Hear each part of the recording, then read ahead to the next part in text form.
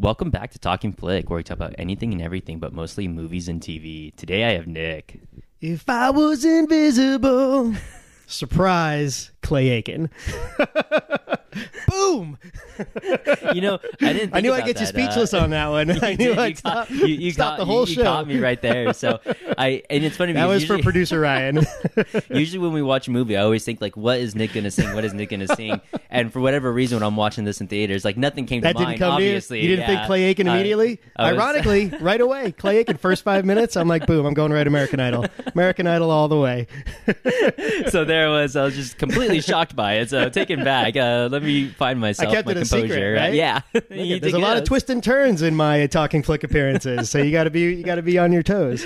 So this week, just Nick and I, just for this week. Ryan will be back next week. Dynamic when he comes duo. back. Yeah, when he comes back from Japan. So dynamic With duo. or without coronavirus. It's Yeah. 50-50 shot. It's a 50-50 shot. Yeah.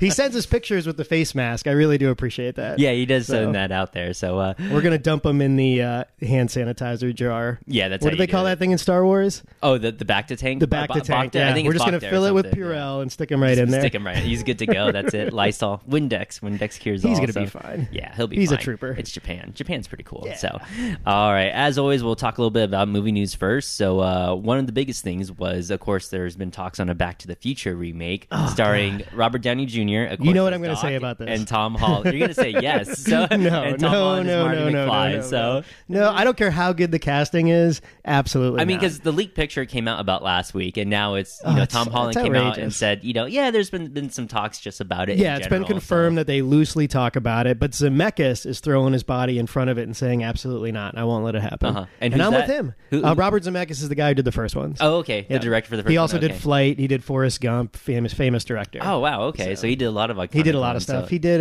Castaway, I think. He did the Polar Express movie. Uh-huh. He started to do like kid movies recently. He did Flight with Denzel Washington. Yeah, I remember thought that was a one. really smart movie. He did a good job there. I think I just remember I saw up to the point where he landed the plane upside down. Yeah. And then something It's a happened. great I think it was moment, on. I think it was just on TV, and I He just was happened drunk to see that on part. cocaine and saved almost everybody's life. That's the way you. That's the way you fly. That's how all I like airline my. pilots, That's how I yeah. like my pilots.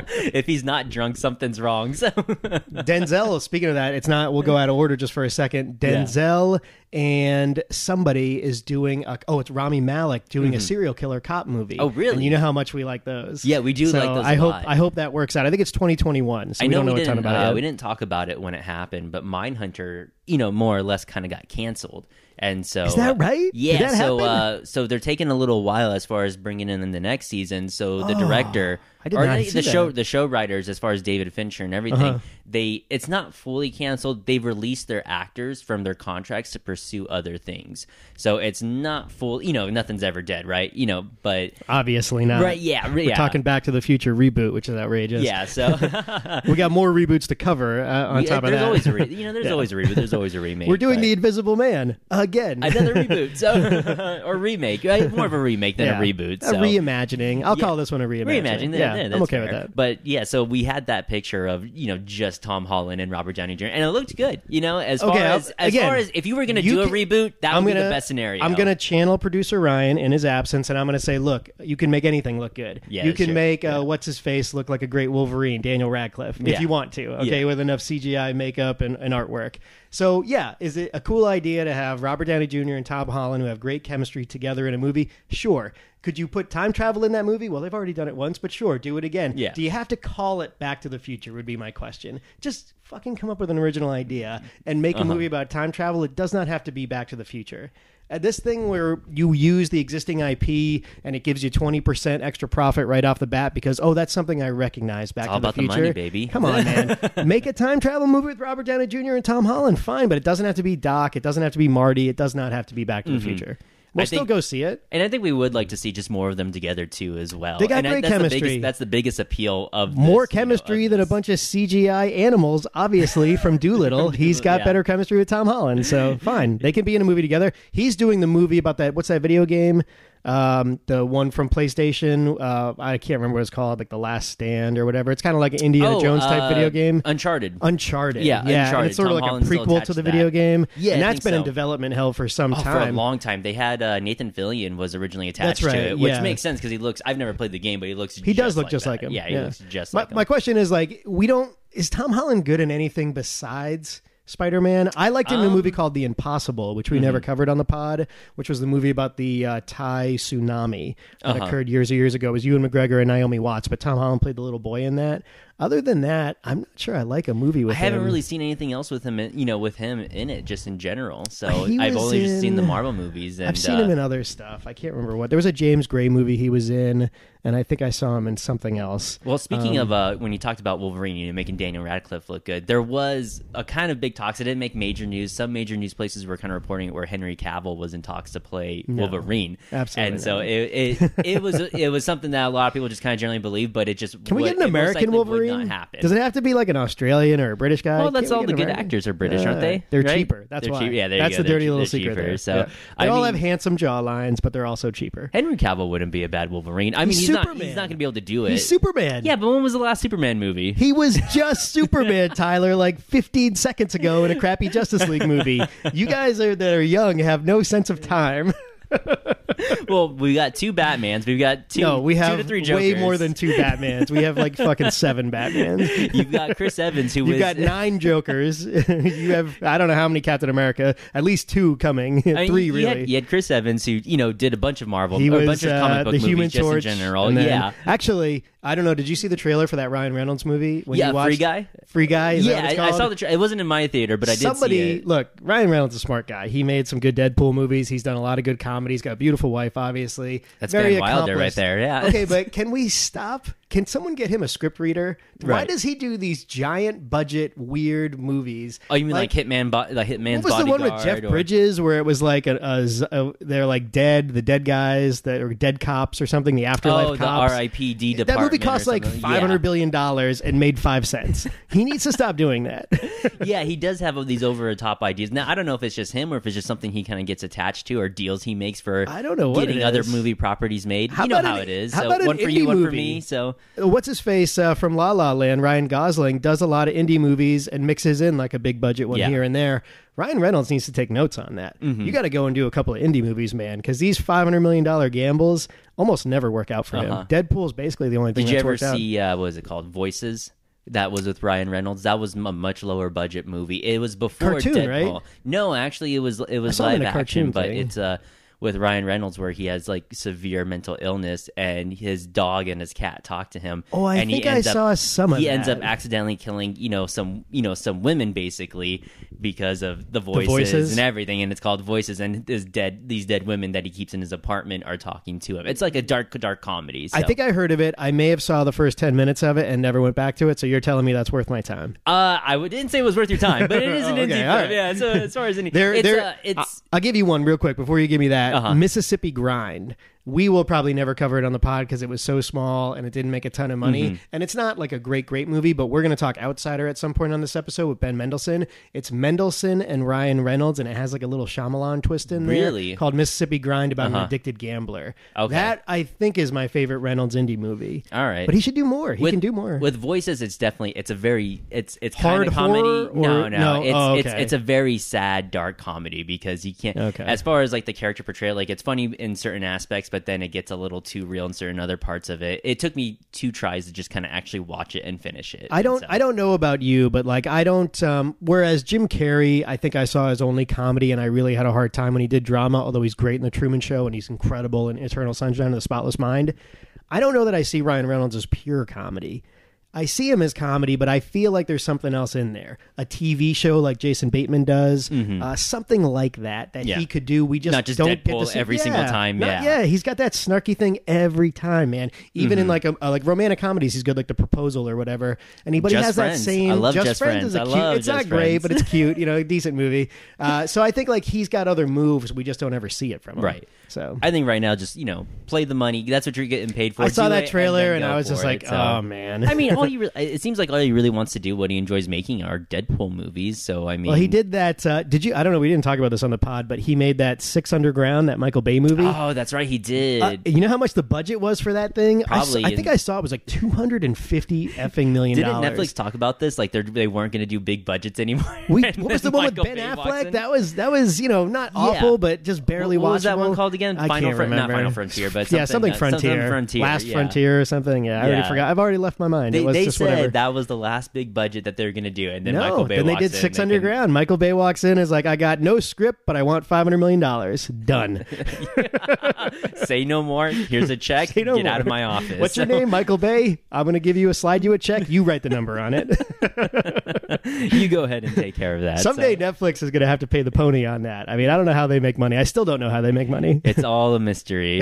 It definitely is. So, other big movie news we got is Bob Iger is out as CEO as Disney. So what's your hot take on this? all right. So Do we think Bob Iger did a good job? I mean, it's hard to argue with the numbers. As far as just kind of looking it up too, he oversaw a lot of things that just happened in Disney. So one Such of them being as the film department, obviously. yeah, so he Okay. like Disney from now and from when he stepped in has grown just a lot. You know, they've especially this year. You know, they've dominated almost every single $1 billion movie that's came out in the past couple years has been a Disney production. Whether that's So- a good thing or not is debatable, yeah, but I'm exactly. not It's going to very argue with you on that point. So, just as far as what you believe, as far as rich Sure. white men, cis white men CEOs they and whatnot. they but, also collected assets, Marvel. Yes, so obviously they actually, Star Wars, Indiana Jones. So they bought. So I got some numbers here where and I know I'm stepping on your toes, but Disney bought Pixar. So Bob Iger Pixar oversaw. also. Yeah, I they forgot bought about that Pixar one. for $7.4 billion in Crazy. 2006. They also purchased Marvel for $4 billion in 2009. Man. Around that what was it? Oh, then Lucasfilm for another $4 billion too as well. I think in 2012 or 2000. Maybe it sounds right. Somewhere in that around ballpark. there. Yeah, somewhere around there. And then you've got the acquisition of Fox too, which was $71.3 billion. That was recent. That was a lot. That's a big That's one. the first time I ever saw that number or ever even looked it up.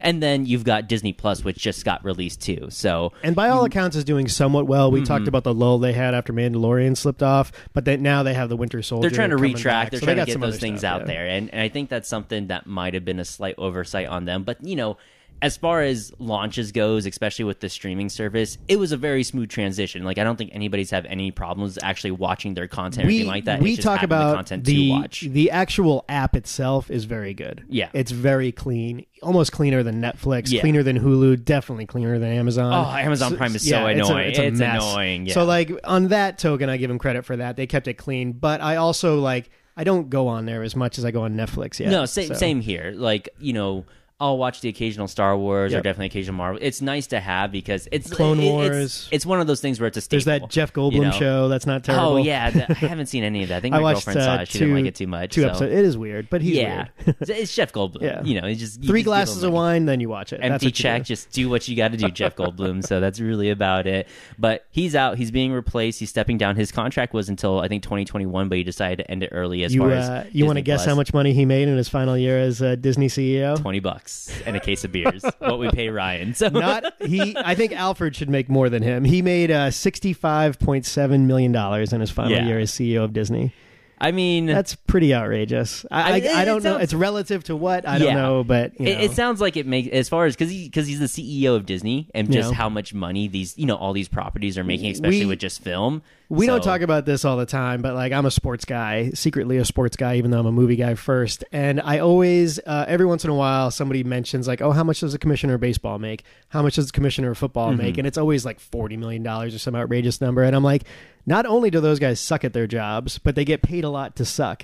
I don't understand what the money is relative to. Now, Bob Iger, maybe because of what we talked about, all those acquisitions he made. Now, I would argue maybe they own too much and they have a little too much control of over Hollywood now. But regardless of that, he did a good job shepherding it. Now Yeah. let's see what this other guy, Bob Chapek, I think is his name. He's the theme park guy. Yeah, he was running Disney World or running the theme parks, I guess, for a Yeah. little while now, and so he's stepping up. And Seems he's like a fine guy. But now the CEOs question is, or Disney's 7th CEO. yeah, so, and he's to walk obviously in. going to be cheaper than the $65 million they paid Bob Iger. But the reality there is, does this affect the movies? That's what we care about. Does this guy make any changes to the Star Wars universe, or what's As far is it as- going to have an yeah. impact to us as moviegoers? Right. And I know a lot of people are worried as far as well, they don't want Disney to have a monopoly over these things, which makes sense because then we're just going to get the same content over and over again. It starts to all kind of feel the same. Those Marvel movies just all kind of feel the same. I think though, as Disney acquires more stuff, the indie movies are going to shine a little bit better, because that is going to be our original content that we can get, like your Parasites or your A24 films. So, and Blumhouse, what we're Doctor doing. Strange Matt shouts, he recently saw Jojo Rabbit. Okay, and he liked it a lot. He said maybe it was the best movie of last year. He saw it after the Oscars and stuff. So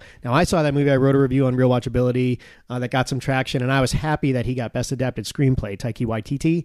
But the dirty little secret of Jojo Rabbit came out of Disney. Yeah, it was kind of married into the Thor Ragnarok stuff, and during the acquisition time. But one for you, one for me. Yeah, one for you, one for me. Yeah. Now, if they give us more of that stuff, if they support like original visions, if they, I don't want them to buy Blumhouse or something like that. Yeah, but like, no. They could have their own department, and that's doing stuff like R-rated horror Keep movies. Keep it separate from interesting stuff. Your Disney family wholesome type of things. That way you get new things. I would even Star Wars kind of bleeds into feeling like Marvel movies a little bit. At least this group. So I looked up as far as just another CEO. So Tim Cook from Apple, he took in $11 million in total. Yeah, that's not even close, right? Yeah, that's not even close. No, it's $65 million is real. That's real Apple's money. Apple's a big company. That's why I kind of picked it out. And Tim Cook obviously makes mistakes also. Yeah.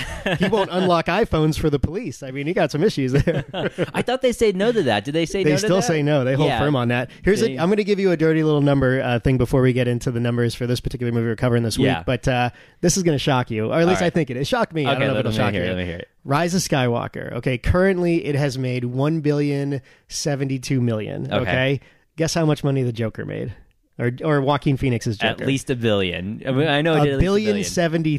$1,073,000,000. Wow. Joker, which cost, what did we say it cost? Like $40 million or something. I think like it was that? 65. 65. It was way below 90. Regardless, million. Rise of Skywalker costs like $500 million. Yeah, it's way much more expensive. Joker has made significantly more money, significantly more profit than the third Skywalker movie. That is insane. Isn't that crazy? That is just so. Joker. I don't know what that means, but it jars my mind. And I think it's the same where Joker. It's a very well known property. He's one of the most popular villains out there. Again, they use a name, a Joker movie, almost like the movie we're covering today. They're going to borrow a name, but come up with some sort of reimagining idea. Definitely right there. And we have our problems with Joker, but it made it definitely was a significant success. Point. Yeah, you as far as for movies goes, because not just locally but internationally made a shit ton of money. You got a rated R horror, rated R. I don't want to say horror, but rated R comic book movies, psychological more or less psychological thriller would probably be better. Like that. Yeah. So, but that just outdid Star Wars, and it made more money internationally than Star Wars did, also, which is crazy. But I guess you get toys out of Star Wars, so that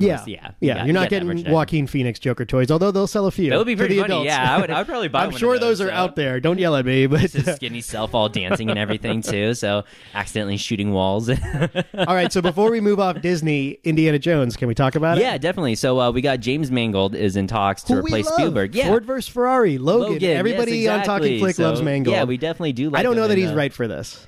I don't know that he's wrong, but I don't know that he's right. And if it leads to Harrison Ford not being Indiana Jones, again, give Mangold $100 million to do an original adventure movie rather than borrow from Indiana Jones. Borrow another title. I don't want Chris Pratt being Indiana. I don't want that. Indiana. I don't want to recast. I think at a time that would have made sense, but since we've gotten X amount of reboots and X amount of remakes, so many of them, and since that it's just becoming all too much. There was a rumor. The first rumor is Harrison Ford going to stick around? Is Mangold going to want him to stick around? That's one.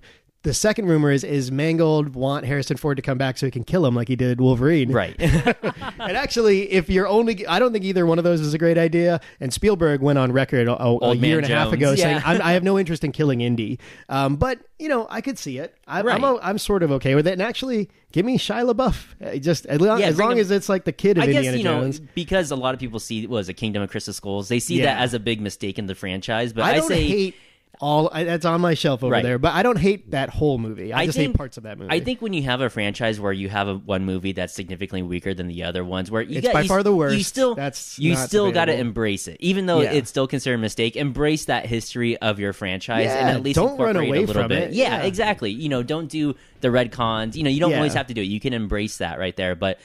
I'm definitely a little bit glad as far as Spielberg not being attached to it. I didn't see Ready Player One. I had no desire to see it. I saw it. I read the book. All I really heard was mediocre reviews on it. And I think I listened to your old podcast's review. You listened to that? Almost Critics, right? Yeah, Almost Critics. We did a good episode. I think that movie, first of all, the book is so well written. It's short. It's an easy read. I urge people to read that.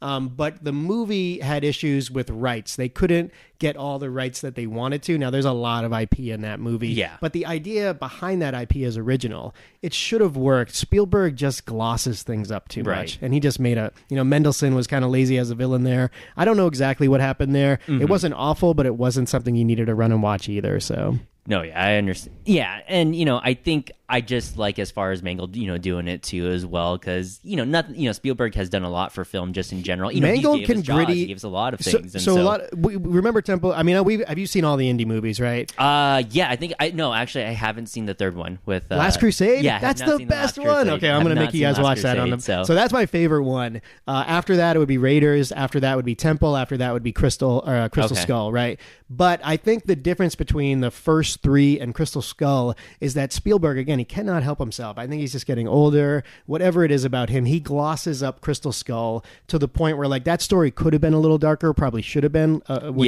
which is relative to the original trilogy. It's, there's dark moments certainly in Temple of Doom, but I think like Crystal Skull is glossy, and Mangold can take some of that shine off and make indie gritty again, which is maybe what we need. I don't know. Yeah, I think especially as an older guy. Yeah, and I think having a fresh take on this too is going to help out.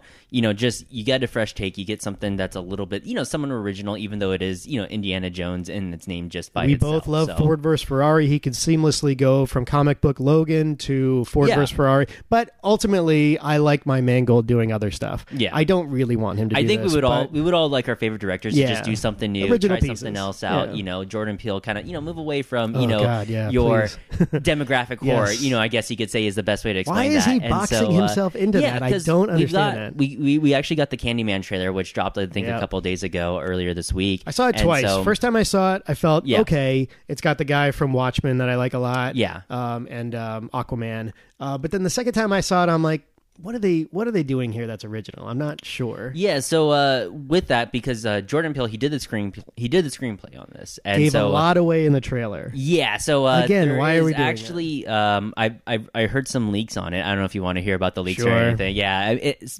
potential spoiler warning for the Candyman if you're planning on seeing the new one that's coming out. But the leak is basically where it's still.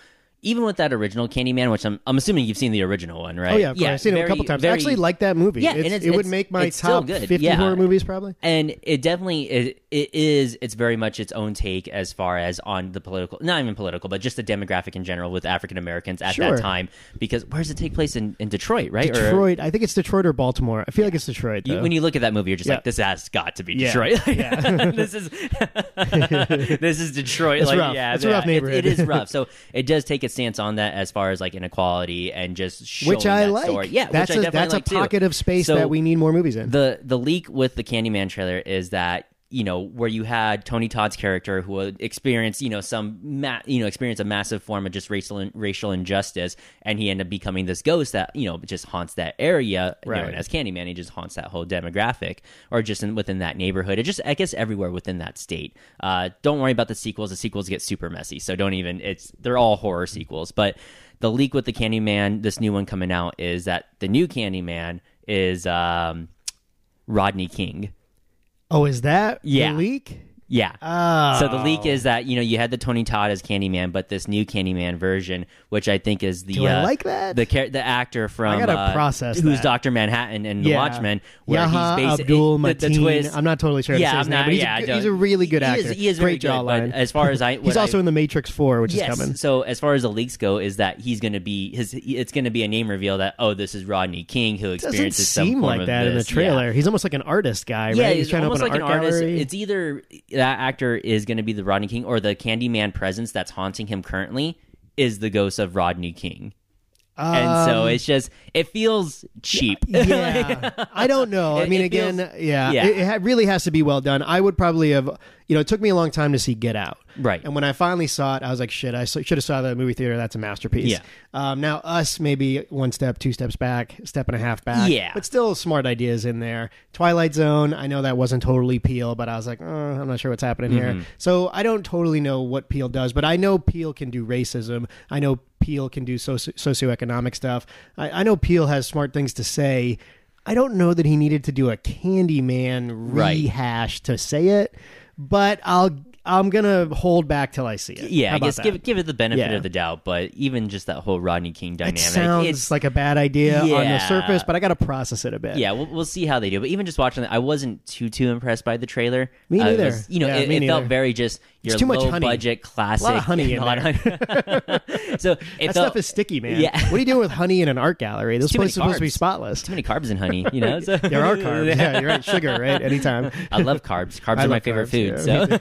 So, but yeah, it felt very just your cheap horror. It felt like a trailer from like The Bye Bye Man, or from just The Boy. It felt like a trailer from 1997. Yeah, you could have put it in 97 and it wouldn't have been that different. Right. So, and it didn't have the normal polish of like a Peel, sort of like the sounds, the sound mixing, the way Peel introduces like a twist, even in a trailer. It was kind of lacking that. And just kind of like what we're talking about, we would like to see these directors that we really like, as far as Get Out, just to do other things. Like we get that race is a big issue, especially in today's time, but maybe find clever. But he's ways also already covered that. Yeah, he's already done it. Yeah, right? exactly. So, either find like a different creative way to kind of tell us, or besides maybe just horror, whatever it is, or explore something new, because how many times can you skin a cat, right? Or I guess. I just think he can do other stuff. I know he can. I know he could make a great adult drama. I know he could make a romantic comedy if he wanted to.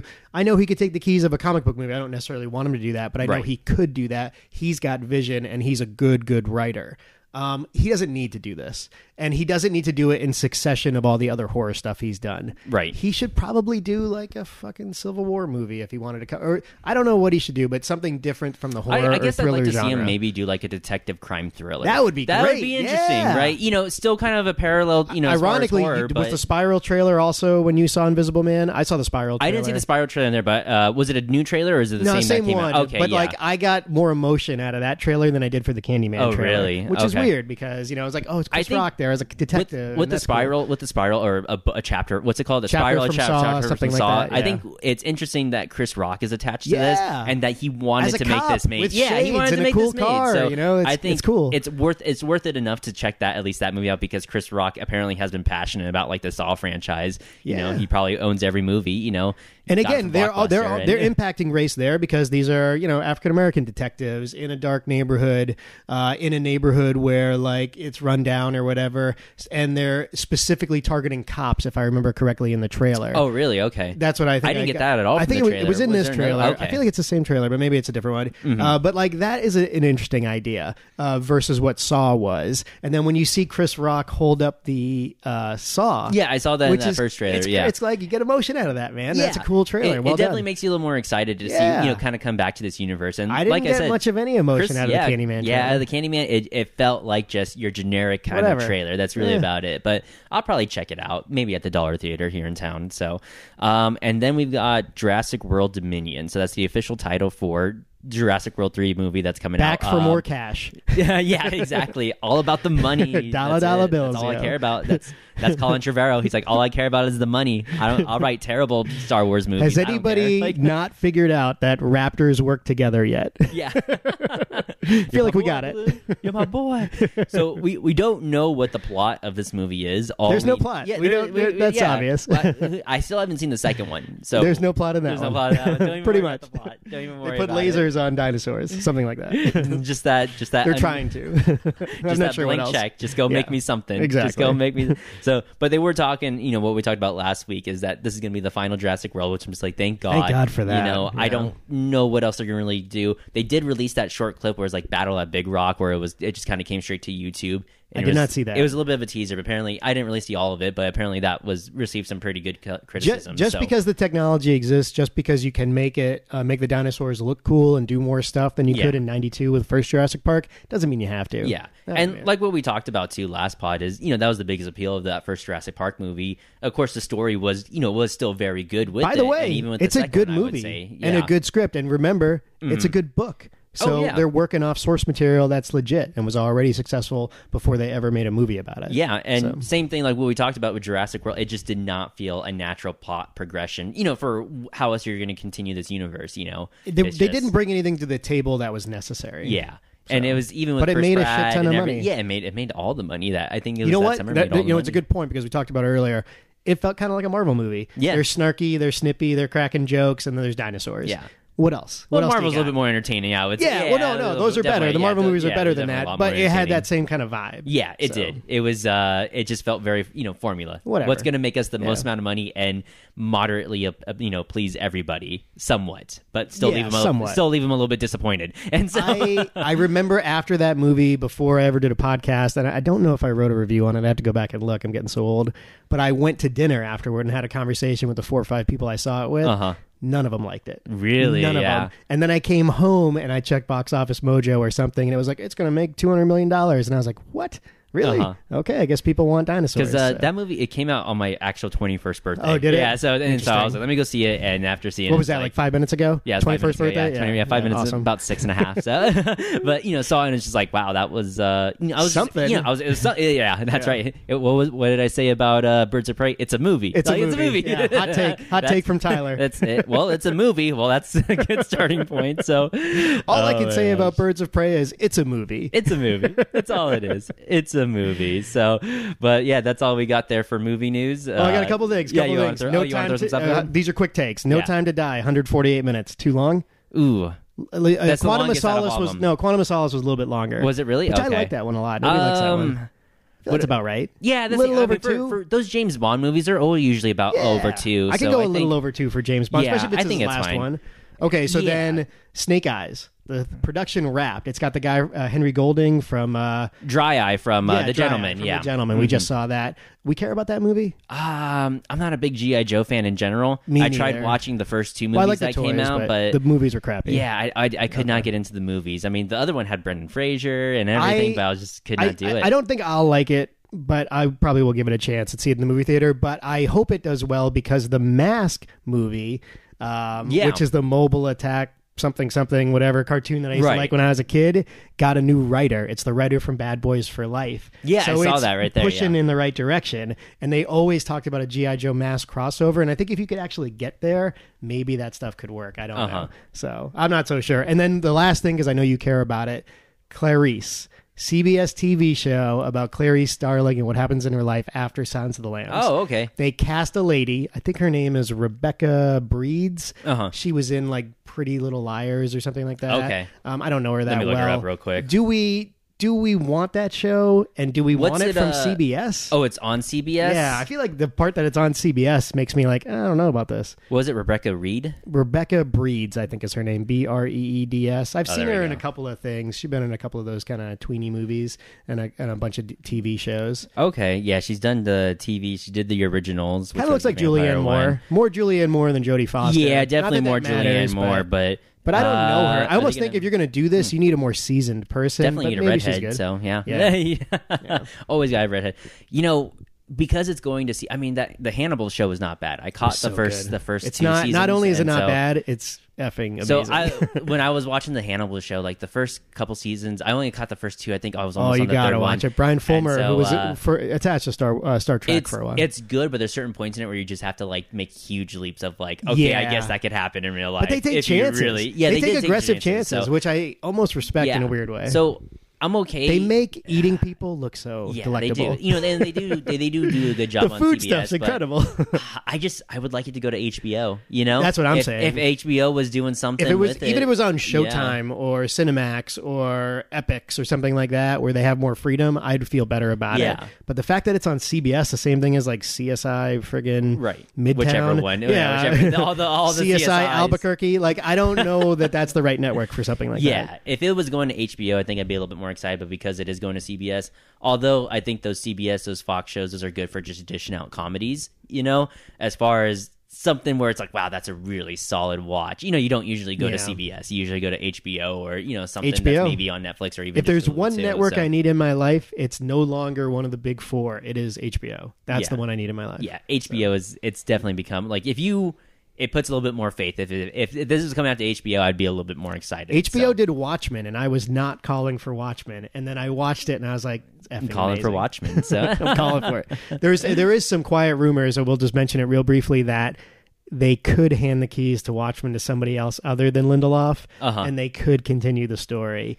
I hope that doesn't happen, right? But I'd probably watch if it did. Yeah, and I remember you asked me to, or was it Ryan? Somebody asked me, they're like, "Would you rather do The Boys or the Watchmen?" You said The Boys, and so I said The Boys. So which is crazy. I still have not watched that. I thought about it a little bit more. So, and I think the you reason came why to your I picked senses. it, yeah, no, actually, I did not. So, okay. as far as The Watchmen goes, it's a great show, and I think one of the biggest appeals to it too is, it's its voice as far as in today's times too. It's another really very big on racial inequality too. I couldn't believe that it works so well covering that topic. So, that's not the only topic it covers, but it does such a great job of it. But it's also so well made and so well written. It is and so well acted. It has a lot of very good things going for it. But as far as what works best for like just an actual comic book, adaptation, Boys is not even better. just adaptation, just like giving it to us as far as in live action, as well as kind of conforming it to like the realms of like, okay, this is what reality might be like if we had superheroes. I would have to give it to The Boys, and just spoiler warning for The Boys for anybody listening if you haven't seen it, is The Boys just kind of takes as far as you have these superheroes. These is kind of what people would most likely be like if they had these superpowers, which is they would be really famous assholes. That's assholes, yeah. And so that's what I would. So be that's why I kind of like it. I think a little bit more. I gravitate to it because it does feel like, okay, you have these really strong, overpowered people, and you've got these basically group of just your normies who are trying to take down these gods. Ironically, and I think that's probably my favorite. Ben Affleck's Batman was the biggest dick of all. Yeah, ironically, yeah, and he had no superpowers. Yeah, you have a very good point. It's really money. But because have you seen it yet? I have first not. No, you got. No. Check I watched like 5 episode. minutes of the first episode, and I knew I was going to binge, and I did not have the time for it. You keep telling me that's a wise decision. If you know you can't Doctor binge Strange, it, a lot of people have told me to go back and revisit this. I will find the time and check it out. Yeah, so it is very, and I like their stance on it too as well. So, do you have any more movie news you want to go? No, that's it. That's it. I just wanted to get those in. Okay, so basically we're going to talk a little numbers here for The Invisible Man. I was somewhat shocked by the numbers of this particular thing, and we have covered on this pod many, many times, if you can keep your budget down, your chances of getting more sequels or maybe some big deal, like what happened in this case, go up, right? Mm-hmm. Guess the budget on Invisible Man. Way less than Rise of Skywalker. I would have thought, like, after seeing it, I would have said 20, 25? Yeah, I could see 20, something 25. In that neighborhood, right? $7 million. That is... $7 million. That's impressive. When I heard that too, as far so as, low, it's impressively low. it's just and as far as like with that too, like from with the director, he did that with Upgrade. Lee where it was Whannell, I think, or Whannell. Lee Whannell. Whannell. Yeah, I'm Lee sorry. Whannell. Australian guy. Yeah. But it is insane, which is how low of a budget. It's they crazy. They can do these things, and it looks 3 times that. It does. It's very clean. It's very glossy. Obviously, some of the cinematography. Well, I have quibbles with it, obviously, but the house they use and stuff. It looks like an expensive movie to a certain extent. So good for them for getting it done for $7 million. It's tracking. It's a very fresh movie. Obviously, came out this weekend. We're topical and we're new here on Talking Flick this week. No Weatherman, unfortunately.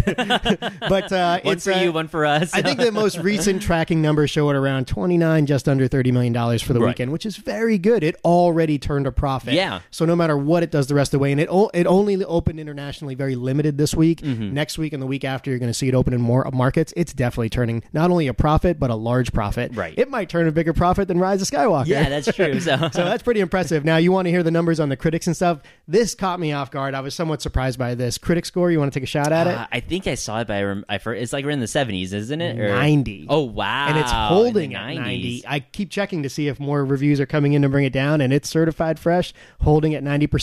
Audience, 89%. That's really It is close. one of those Wow. ones where everybody is agreeing. Uh-huh. I will disagree, but everybody else is agreeing, and that's indicative. I think Metacritic's got it around 71 or whatever, also high. So across the board, people seem to think it's a fresh take. Yeah. So those are the numbers. They definitely do. So we're just going to take a quick second to hear from our sponsor. We'll do a non-spoiler into spoilers, but still a spoiler warning because we always let things slip out in non-spoilers. Twisty. Maybe too many little twists. twisty. So a little bit just about the director too, Lee Whannell. Because of the success of this movie, and we talked a little bit about it too, where he actually signed a couple picture deal, movie and TV deal, multi-picture deal. Yes, with Blumhouse. So specifically, and why? Because he's a proven commodity now. Yeah, low budget turns a profit, and even with Blumhouse Upgrade, is great at that. Because his last movie was in 2018, was with Upgrade, which was around the same budget, which I saw. 8 or 9 million, something but like that. Yeah. And same thing with that low of a budget, looks impressive. You know what I mean? Looks 3 times that amount. Just from watching watching it in general. We at one time on Talking Flick were flirting with like Venomverse Upgrade, an episode on it, and I ended up watching Upgrade instead of like Green Room or something that I was supposed to. Yeah. And I thought Upgrade I was like impressed at how good it looked, and it was pretty smart. Maybe I didn't love it, but I thought it was pretty smart. Yeah. I never went back and watched Venom, but I can already tell you Upgrade was better. Yeah, Upgrade was definitely, and as far as like even storyline and just kind of plot goes too, the plots are definitely interesting. It's nothing where it's going to be, this is the best movie of all time. It's a clean yes, plot, it is. yeah. It's clean, it's tight, it's entertaining. Grounded for a techie movie. Yeah, kinda. and it does bring some emotion out too, especially in Upgrade and Invisible Man. He did Insidious 3. He did this particular movie, which isn't my favorite, but I'd certainly see the talent here. But he's got up next Escape from New York, a reboot. I was about to... Which, now that I've seen enough of his work, he also wrote the Saw movies, or at least the first and second or something like that. He wrote the first and second Saw movies, I believe, and of course he was in the first Saw movie. He was in it, yeah. He was the other guy chained up next to... He looks like an actor. What's his name from the guy? Cary Elwes. Cary Elwes, there we go. From Princess Bride. Princess Bride, yeah. I was about to say Princess Diaries, but yeah, Princess Bride, so... And Hot Shots, for those who like that movie. And Men in Tights. Yeah, and Men in Tights. Of course, Men in Tights, of course, yeah.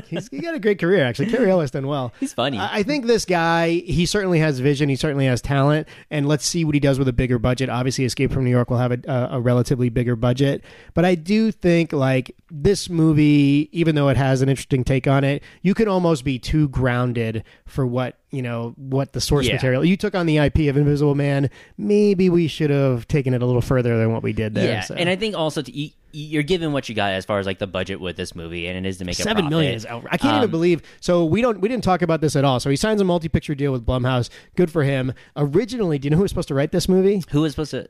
David S. Goyer, the guy who did BVS, the guy who wrote all your Nolan Batman movies that you like so much. Now, I don't think he's a bad writer. He actually is a good writer, but has made some crappy ones in there. That's not the one who did Argo, right? That's a different guy. That's Chris. Man, I love that. Chris Terrio. Chris Terrio. You like him because of Argo. I hate him because of BVS, Justice League, and all the other Rise of Skywalker. Argo is an expertly written screenplay. So, but Goyer and Terrio worked together. I think. Did they work together in the Nolan movies? I think they might. They might have. They definitely worked together before. No, I don't think Terrio worked at all in the Nolan movies. Okay. So, or else you'd have a 3-hour cut. Either way, the Goyer cut of this movie, and I don't know if he ever completed a whole screenplay, was part of that weird dark universe, and it was supposed to be Johnny Depp as the Invisible Man. Yeah. And this could not be anywhere more different than whatever that was. I don't even know what that was going to be, but this is way different. Do you think this is the right direction for that? I don't know if this is intended to be expanded to some degree. I think Universal was like, actually, we're going to do individual movies here and not do some kind of connected universe. Is that the right way to go? So I think this is the right way to go too, because you just had like The Mummy was the first step in that dark universe, and it failed already, right? Yeah. Like it only took The Mummy, and then they gave up on the dark universe, but not a lot. Yeah, and they had just really weird ideas, like we'll do Bride of Frankenstein, then with Angelina Jolie, which doesn't sound bad, but they would have messed it up. Actually, I would have wanted to see that. Oh, they would have messed it up, it, and they would have just tainted it, and so. It's I don't have enough Angelina Jolie in my life. I feel like we need to see more of her. We could see. Besides, we're going to see her in Malevolence Eternals? or whatever. Maleficent. Maleficent. There you go. Yeah, that's right. She is going to be in the Eternals. But with that whole dark universe, it's just they have those characters, the monsters or whatever it is, and they kind of explore those in the wrong direction. The most successful out of all of that was, of course, the first Brendan Fraser, The Mummy movie. Those are good movies, action adventure with a horror thing, right? An aspect to it, and so they just were exploring it in the wrong direction since that, because you had The Mummy, and then you had, I, Frankenstein, you had Van Helsing. Terrible. You just had all these kind of weird things kind of coming out of there. And so the Dracula Untold or something like that. Dracula Untold. Which, again, there were moments in there I didn't totally hate. Right. But as a balance, as a pretty crappy movie. Yeah, as a balance, not very good. But I think it's a nice, good, fresh take of taking this story and adding a theme to it, and it's still just kind of keeping it non-spoilers. The major theme, of course, is domestic abuse. Which anybody could see that in the women trailers, in peril. It has a feminist angle, and I think all of that sort of works. Maybe all of that is the best parts of this movie. Right. The downside is they do not explore the villain that much. There are twists, but you just don't know them. And you don't get a lot of the villain too, because this relies heavily on Elizabeth Moss, to kind of do it. And I think she sells it. She sells the performance. Peggy Olson from Mad Men. You know what sucks is she is constantly like the victim in these movies. Yeah. Peggy Olson in Mad Men, she's a victim a lot of the time. Handmaid's Tale, she is just nonstop the victim in that TV show. It's exhausting. And now this, like, I feel She's like also in Us. So, she's great at it. She Uh-huh. at times in this movie, because she's acting against nothing, empty hallways and stuff. She has a master class in acting here. She runs the gamut of emotions and then gets a nice turn at the end. But I feel like there's other moves from her that we're not seeing. So I'm sort of getting tired of her as a victim. Right. Even though her performance here is top No, notch. I never saw Mad Men. I it's tried watching the incredible. first couple episodes, Oh, and I it's just could not get incredible. into it. It's too slow for you. I could see You that. need to get 10 years older and then revisit. And then it. revisit. That's Okay. right. Then you'll be I'll ready. set a timer for 10 years. 10 years. I don't think I appreciated it till I was in my 30s. Okay. So that's part of that. And I can understand that, at least Yeah. with that storyline. And also, I haven't seen Handmaid's Tale at all. Oh so my this God. is my first that take. you would probably appreciate. Okay. I think you would appreciate it. It is very, very well It's made just television. one of the things I just haven't caught into or anything like that. And so It's a hard, this is hard watch. Elements of really- horror yeah. there. I too. know. As far as like, well, just the major theme in that. Yeah, movie, Margaret just in Atwood, I general. think, wrote the book. It's a But very famous book. This but- is my first take seeing Elizabeth Moss, be quote unquote the victim. You know what I mean? And yeah, so, and if this is the first time you've seen her, Yeah. then I think you're fine with it. But those of us who were Mad Men fans who have watched Handmaid's Tale, it's a lot of victim for her. Right. And I just kind of think I would like to. She's very good at it. Credit to her. I just think I'd like to see her do other stuff. yeah, That's all. and I think that's understandable too, as far as with the other roles she's played. But because this is my major first take of Elizabeth Moss, that I'm just like, wow, she's really selling it, and she's as far as Does this movie not know how to goes, hold too. a gun. Does Yeah. not know how to hold a knife. But other than that, She's great an job. architect, Yeah, she's so, an architect, so obviously. she knows pencils, and so Great but, job with the pencil. the- Actually, she is great with the pen.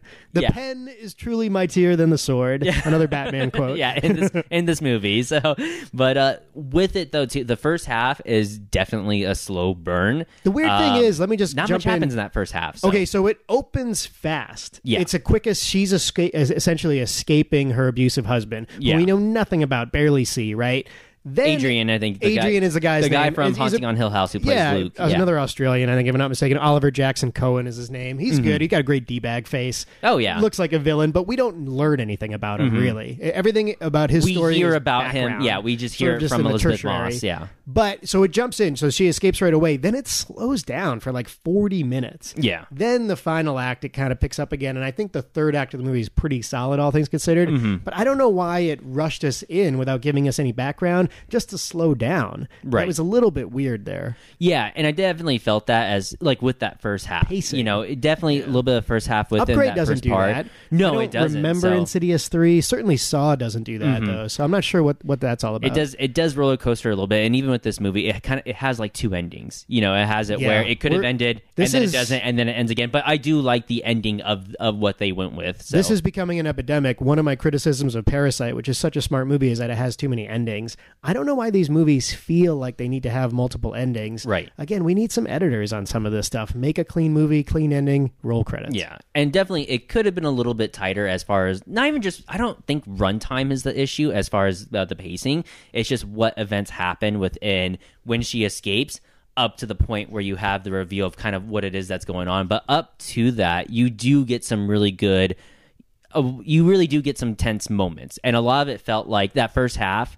Up until we get a little bit more into the reveal of what's kind of going on, is it felt very Paranormal Activity, where you've got I can see that. yeah, where you've got they're throwing the coffee grounds or the equivalent Yeah. of the baby powder on the floor Yeah. to try to see what's going on. Paranormal and- Activity, and I think there was a Mila Jovovich, like the alien abduction take on Paranormal the fourth Activity. encounter, or yeah, the some of something the like there's that, yeah. elements of those movies. I don't think any of them are particularly good, but there are elements in those movies where I'm like, oh, this is smart. And Right. again, those movies all have low budgets and turn big profits too. So I think that I can see what they're going for there. I just think in this one, like, the IP of Invisible Man, it's debatable how much that's worth or whatever. But like, I'd say it's worth not much at all because Maybe it is not, just the first movie premiered like in 1933. 33 was the and popular then one. you There had was Hollow one- Man with Kevin Bacon, Yeah, which that was a bad that's a one. guilty pleasure. That's the for guy me. who did Basic Instinct, right? Yeah, Paul Verhoeven, I think. that's a guilty pleasure for me. Hollow Man. So. There's moments of it that I like, certainly. Yeah. The technology wasn't quite ready for that one. And No, then there's it wasn't. a really It looks crappy bad. one. If Yeah, you it's look at bad. it, Oh, if it's you look at bad, the transition scene Elizabeth when he goes Shue, invisible. though. I got rubbing my life for more Elizabeth shoe.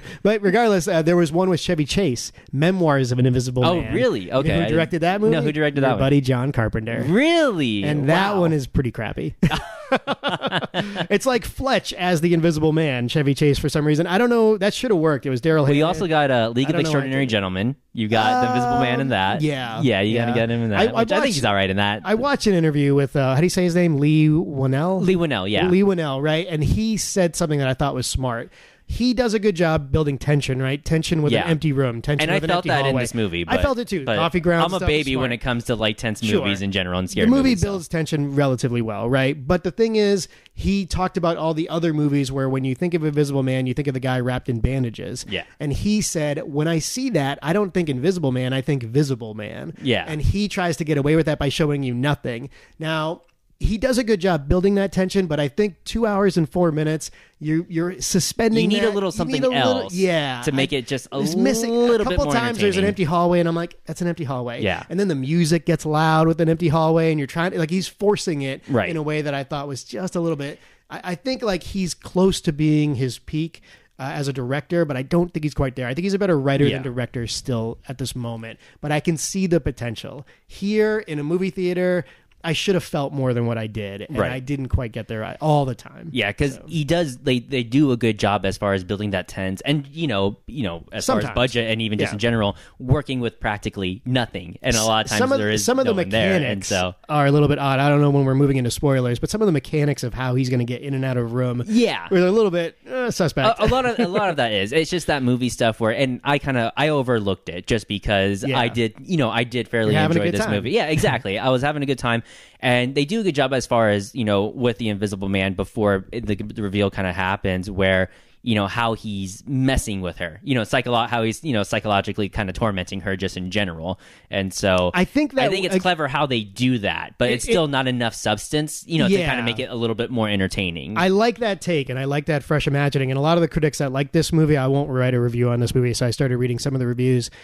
They cover that, and I agree with them in the sense that brings a fresh idea to this existing IP, although you could have called the movie something different again. But regardless, the thing is, when you pull the reins back on that, there are better movies about women in peril, like 1991 Sleeping with the Enemy with Julia Roberts. Yeah. That's a really smart movie, but we understand... But is the guy invisible? He's not. No, what? You know what the difference is? We understand the pathos a little bit more of that villain. Here... Okay, she's afraid of him, but we don't totally understand him. Right. Even there's a moment where the sister says, "What did he do to you?" You have your your sister. Presumably, you have a great relationship with her. You never told her that your husband beats you. We just hear that he's controlling. That's it. Yeah, and it's just not. It's not enough. Mm-hmm. So I'm not that afraid. Even when you finally see him, you're like, I'm not afraid of this guy per se. Right. She's doing a great job with her acting, but I don't find it super believable, not because of her, but because we don't know nothing about that guy. Yeah, and I think that is important too, where if we would have gotten a little bit more fleshed out with the Invisible Man, Adrian, I forget his last name, but whatever, Adrian Brody, and so... Adrian Brody, sounds right. Yeah, it sounds about right. So, if we got a little bit more fleshed out with him as far as, just how bad... We know Griffin. That he's bad, because we know... His last name's Griffin. It's Peter Griffin? Griffin, Oh, okay. yeah. So... He's in the Peter Griffin family. Oh, there you go.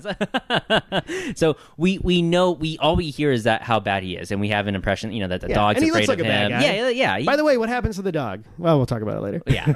I like to think he's alive. So. Yeah, me too. Yeah. I like to think just Zeus. on the beach. That was his name, eating Zeus. fish in the water. It was sad when she's leaving, you know, and it's just like, I can't take you with me, That's Zeus. I'm like, aggressive collar on that dog. Yeah, that's a little overkill, I would say. So, you ready to move into spoilers? Let's do it. Yeah, we might as well. The first thing I definitely liked a little bit better, and like what I would say too is, and we talked about it with like the Batman 89, this is the best version I think we could have possibly got from this movie. This is the best Invisible Man movie we could have gotten in 2020. This is the most ideal situation because I think I would reach and say, and maybe argue a little bit. League of Extraordinary Gentlemen, favorite one, right? So I'd like to have read the Goyer script and at least seen what it was. If it was anything like The Mummy, I don't think it would work, but I think The Mummy was rewritten a bunch of times. I could see a different direction here where you could still have like the gaslighting, the twist, the woman in peril, and I think that there's different things that you could do. I think there's potential for a better movie there that could be different, but for what it was, especially when you consider the budget, too. Absolutely. I think this is, for what it was, okay, solid deal here. Yeah, and I think so. Just, $7 million, it looks impressive. We definitely get, we get a pretty decent story out of it, I would say. So let me ask you although this. there are some issues. Yeah, plenty of issues, and I got a lot of them. But let me ask you this question. It's not a potion. It's not a technology that's like sort of magical. It is a camera technology. Yeah. What was your take on that? My take, so I actually, the suit. It's like a mocap suit. It's the Iron Man, it's the Iron Man suit. It's what Robert Downey Jr. wears exactly. like, 5 days a week. So I definitely like the suit direction compared to the formula. Now, it's usually the formula with the scientist. I don't think I was expecting it. Were you even when you saw the arms of the thing holding it? I don't think that's what I wasn't thought. expecting it. I was curious how they were going to do it because usually it's the formula, and the formula is what causes the Invisible Man to become more insane. So if you didn't know that, it's the formula. That's right. Yeah, it's very similar to Ant-Man's Hank Pym, where Hank Pym discovers the Pym particle, which makes him, be able to shrink or grow tall. But one of the side effects from that is that it can cause insanity if you use it for too long, the which Pym I particle. like. So, and it lets you sort of root for that particular character. But in this one, because they wanted that guy to be the villain, there was no need for that. It would give a reason why this person's crazy, and I understand taking them out. But with the suit, I was actually fine with the suit. I like the suit a little bit better. It looked okay. Although it just said it's optics. It looks like cameras. I didn't know if exactly it was cameras or they just looked like cameras. They just didn't reveal as much about the suit and how it works, which I think is, you shouldn't. It's just a suit that makes you invisible. Just don't worry about what else. So we talked about how impressive it is with the $7 million budget. It's going to make a bunch of money. Part of the reason he gets the Blumhouse deal, right? But if he had $20 more million, do you think he would have gone a different direction, or this is the way he wanted to write it? I think because he wrote this also. Yeah. I think if he had 20 million, which I don't even think he needs 20 extra million. Yeah, I think 10 extra, an extra 5, 7. Whatever it is, whatever the number is. If he had an extra 7. Not Zack Snyder money, but something. So I think if he had the extra money, he would still kind of go the suit route. This direction? Just because once you start introducing the formula, it gives, you're giving a reason why this person is, so abusive to Elizabeth Moss. And it's just really that this guy's already kind of a huge asshole. It's just the suit is just a perk. He's just an asshole and already a domestic abuser who just happens to be a really intelligent scientist who has a suit that makes him invisible. Do we think 2 sociopathic brothers is a bit much? Or how do we... I don't know that twist ending works so well. I know we have other things to cover before that. I think the reason why it doesn't end as well is because when it happens, you're already thinking, oh, it's the brother. It's got to be the brother. Yeah. And I felt like whatever when it finally happened. When it's the brother.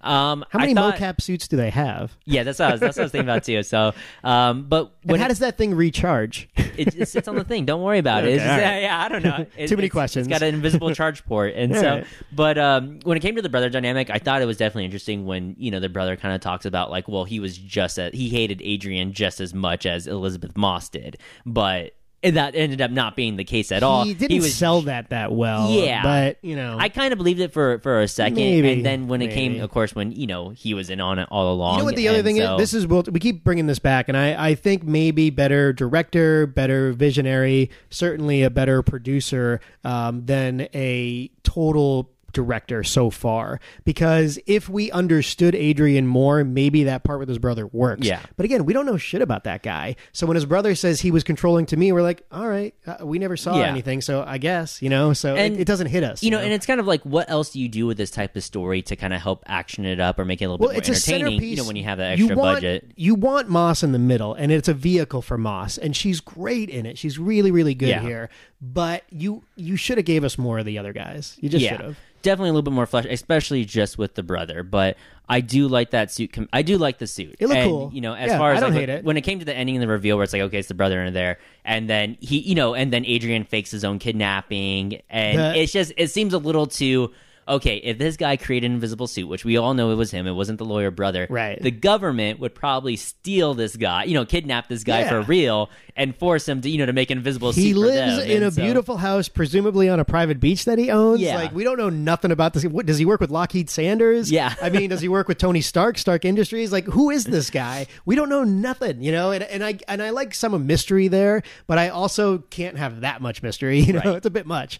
Let me ask you this question. So because it's a suit, it's mocap technology, right? It's Mark Ruffalo running around, in the suit. So like when he sneaks into a room, when he hides in the attic, when he's watching her in the shower or the creepy stuff, like he's taking bigger risks there than the guy with the potion. Because if the suit malfunctions or the batteries die out or, doesn't the suit make noise? Every time they show it, it looks like when the cameras move, they make a little noise. Yeah. Like, I don't know, man. I feel like it's that part of it I pulled, when you ask me to believe and buy in, Right. it's harder for me to do so. I think I'm fine with it just because, they do mention a lot. And same thing as Talks, they do mention how he's incredibly smart, how he just built this suit, kept it for himself.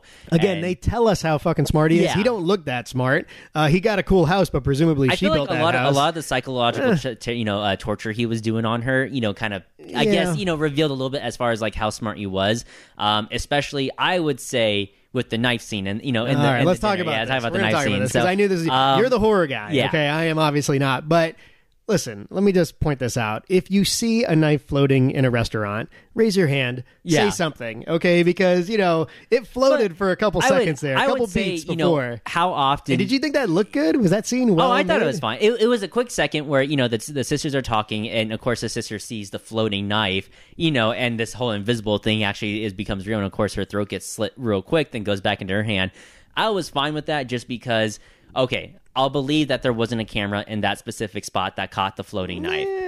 I'll buy into that. And First, let's talk about the mechanics here. Yeah. Because I want to break this down from the start, because I feel like as a writer, and I am a terrible writer, I've said it many times, everybody has a hard time connecting these dots on these things.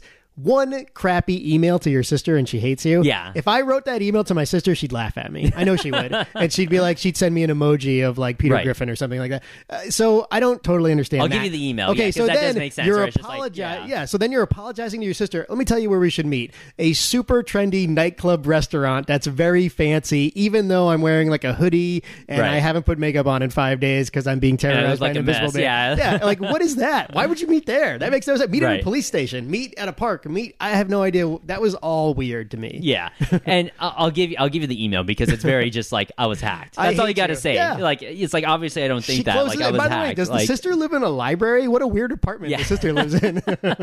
So, well, with the knife, I give the knife scene to them because I was like, okay, maybe there's just no camera there, and I also give it to them because when you're eating dinner at a restaurant, you normally don't pay attention to like other tables unless something major. I think happens. there's some truth yeah. there. Like And when you, we talk you about don't notice anything because you're in your own little bubble. The bloody stuff in Upgrade, and it wasn't overdone, was extremely well done when Yeah. he actually showed it to when you. it happened, yeah. So here, I think it's half good. The floating knife thing looks weird. I don't know if there's any great way so you to like do a little that. bit more gore and a little bit more action, Well, right? then, With this, if you're gonna do it this way, if you're Right. gonna sign a deal with Blumhouse, give us a little more. Now, Higher I like body the count? Yeah, I Yeah, don't know. like it's- I don't know about higher, but something more aggressive. I guess if you went a higher body count and you went a little bit more aggressive, that would show a little bit more as far as how diabolical, this Adrian Yeah. character is. How diabolical so is it? I think Yeah. maybe that would have helped. Introduce a little bit higher body count. The because blood even on the when white tablecloth, there's some elements there. There's some Hitchcockian stuff there that I sort of appreciated, but again, didn't get me all the way there. Right. So, and then they used the knife again at the end. Yeah. A little lazy there, I And don't know. and even when it becomes to the hospital scene when basically he's shooting all the cops, and I think he only kills a couple of cops. Other ones he just mains and Shoots just, in the leg. yeah, or- knocks yeah, out. there's So some he's stuff not there. he's not exactly shooting to kill or killing these Which cops. again is odd. You if would you're want gonna to go, just kill a guy. because Yeah. obviously once the cops get in play, at the mental hospital scene. First they of all, that know, plan is weird. If he gets locked Yeah. in the room, how's he getting out? Yeah, You know, and how's he so- charging the suit? I don't And get this. What's interesting though too, as far as like just a little bit of a hole, medium-sized hole, I'll say, with that scene is you've got a lot of cops that are gonna say, just about 5, 6, 7 of them that are noticing, flying guns or somebody else, knocking them out or shooting them. So her story becomes definitely a lot more reasonably, to understand and think, okay, this is actually something that think- is happening, where this guy is actually invisible. Again, I really like this guy, and I look forward to his next group. This is a guy that maybe should stay in the horror genre, juxtaposed to Jordan Yeah. Peele, who maybe needs The to go out. sci-fi thriller Yeah, horror type of sure. deal, yeah. And I like his vision, I like his eye, but I think what happened here was that Moss is so captivating, you center it around her to your detriment a little bit too much. And I can see that too, I think yeah. that's what they did here a little bit. And I think also too, the title of the movie is Invisible Man, and I think seeing a Misdirection. little, yeah, Smart. A little smart. the I'm Invisible okay with that. person, Yeah, Yeah, the Invisible person. Kate Moss wears, Invisible. or not Kate Moss. I was invisible. Elizabeth Moss wears a suit. Just call so. it Clay Aiken. You know what I mean? I don't know. Just Clay. Just Clay. Just Oh, Clay. yeah, Just Clay. That Smart. sounds better. See? So. You got talent, kid. Yeah, so I think that is something where it does center around a lot with Elizabeth Moss, and she does sell it really She's well. great, But seeing, but we don't learn yeah, about anybody else. I think it would have been a little bit better if we saw just how gruesome, just how crazy, this Adrian character is, the actual Invisible Man, and just how brutal, he can be. Not even just to Elizabeth Moss for psychological torture, but just to anybody in general. Also, I was a little confused. Again, it's all about the writing and do these things make sense? And when I'm having fun, maybe I pull back the reins and I don't care so much. In this one, it was a little slow at times, so I wasn't having super fun. The brother says all this can end if you just have the baby and go back to Adrian, right? Yeah. Okay, so how's that going to work? He's already dead, presumably, and they already think she killed her sister. Yeah. So how's it going to make all that go away? Money makes everything go away, Nick. Yeah. We're just supposed to buy into well, that? I mean, like, I'm not sure. You got an invisible suit. I wonder what other gadgets so he what, probably they're just going to had. both live in mocap suits the rest of their life? That's all you need. So I bet that suit on the smells. beach? Nobody ever goes? Is it a compound that he owns? That is suit like... must smell. I was wondering that too. I'm like, how do you wash that? You know? Right? And How does he go to the bathroom? Does he pee Yeah. inside? Is it like a wetsuit where it makes you a little warmer? And of course, we're well into spoilers, but in the end, we have it where the brother gets framed for all the things that have happening. Correct. It was him. It was my Yeah. brother. Yeah, and that's so, not an awful twist. It's executed. It's fine. Okay, It's fine. I would say it's just fine. It could have been handled a little bit better, or maybe taken in a different direction, just in general. But the brother thing, it makes sense, like kind of practically, where it's like, well, how do you get around? Well, the brother was on it, so he would drive him around. Maybe they hacked her phone, so they knew exactly where she was at. Just all that stuff. But when it comes to what was I talking about? He's up in the. By the way, like he's up in the attic, hanging out with the cell phone and the knife and stuff like that. No blanket. Yeah, no blanket. Yeah. Oh, yeah. So no food, no water bottle. Like there you go. That's what I was talking about. So when it comes to that ending scene or that third act, that final third act, where moments of it I like. I like the last 35 minutes. And so they do that confrontation where Elizabeth Moss, goes to his house, and she needs to know that it was him, and of course, she puts on the suit that she hid earlier, which is well done. And so now, I think my thing with that is with that scene is, why didn't Adrian notice a missing suit? I mean, I know it's invisible, but wouldn't you want to find this other suit or see if this other suit is still there? I agree. And again, we're told how genius this guy is. Yeah. We're told how methodical he is, his gaslighting, his mentally messing with Elizabeth Moss's character over and over and over again. Cecilia, I think is her name. But regardless, we're supposed to buy that he's a genius, but also he's going to invite her over and not think anything weird's going to happen. He's not just going to die or get shot. All of that is disconnected in a way. Right. And again, we don't know anything about that character, so maybe they thought, well, we don't know anything about this guy, so we don't know. He's so obsessed with her, he would do this. Right. But we don't know enough about him to buy into any of that. So the disbelief is hard to suspend. And I think the domestic abuse theme overshadows a lot of that stuff. So you are just watching it from specifically like the point of view from Elizabeth Moss, and for a lot of people, I think that's all they'll care about. They won't really necessarily care about the Invisible Man because it's just, and that's fine. That plays into the domestic when abuse he's theme, pulling her hair, when he's throwing her around, when he hits the child. That's Storm Reed, who's so good in Euphoria. She was actually the best part of Wrinkle in Time, Anna DuVernay's kind of crappy. That was movie. A crazy scene when he hit her, the girl. Yeah, I was like, oh pretty shit. Crazy. So, and that's the stuff like, okay, this is what I remember from Upgrade. There's stuff he's willing to go there here, but he's not willing to blow some cop's head off.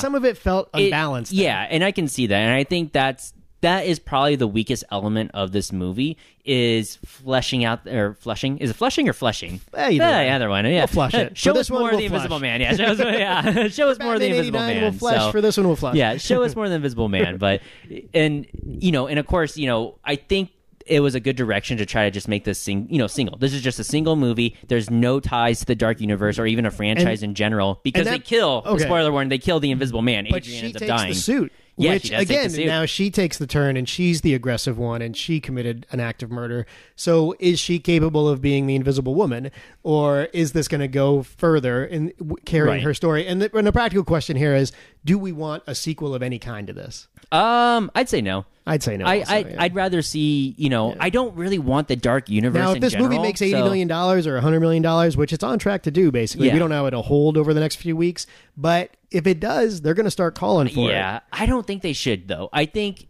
when it comes to the director, I think having him come up with more properties is going to be a bigger draw, because next time what's his name, the director, Leigh Whannell. Next time Leigh Whannell comes out with something, I'm going to want to actually see it in theaters, because I was really satisfied with Upgrade. And although I liked Upgrade a lot better than The Invisible Man, I almost think Upgrade, give me an expanded universe. This one, there's no need for and that. there have been talks about an Upgrade too. He they actually want to do said, something bigger budget with Upgrade too. Again, Hollywood is such a weird place, right? It is such a weird Strange place. land. Thank God Harvey Weinstein is finally going to jail. Oh, But yeah. regardless of that, like they call Lee Winnell in to Universal, and he thought that they were going to pitch him and give him money for an Upgrade 2 or something along those lines. He said that he sat at that meeting, he talked to the executives, and it was like those executives had never seen Upgrade. Wow. Didn't want to talk about it at all, which he found to be odd, and he didn't know nothing about what they were going to ask him to do. Insulting. And then they slide over like the Goyer thing and say it's going to be the Invisible Man. You want to do a take on it? Yeah. And he was like, all right, I guess.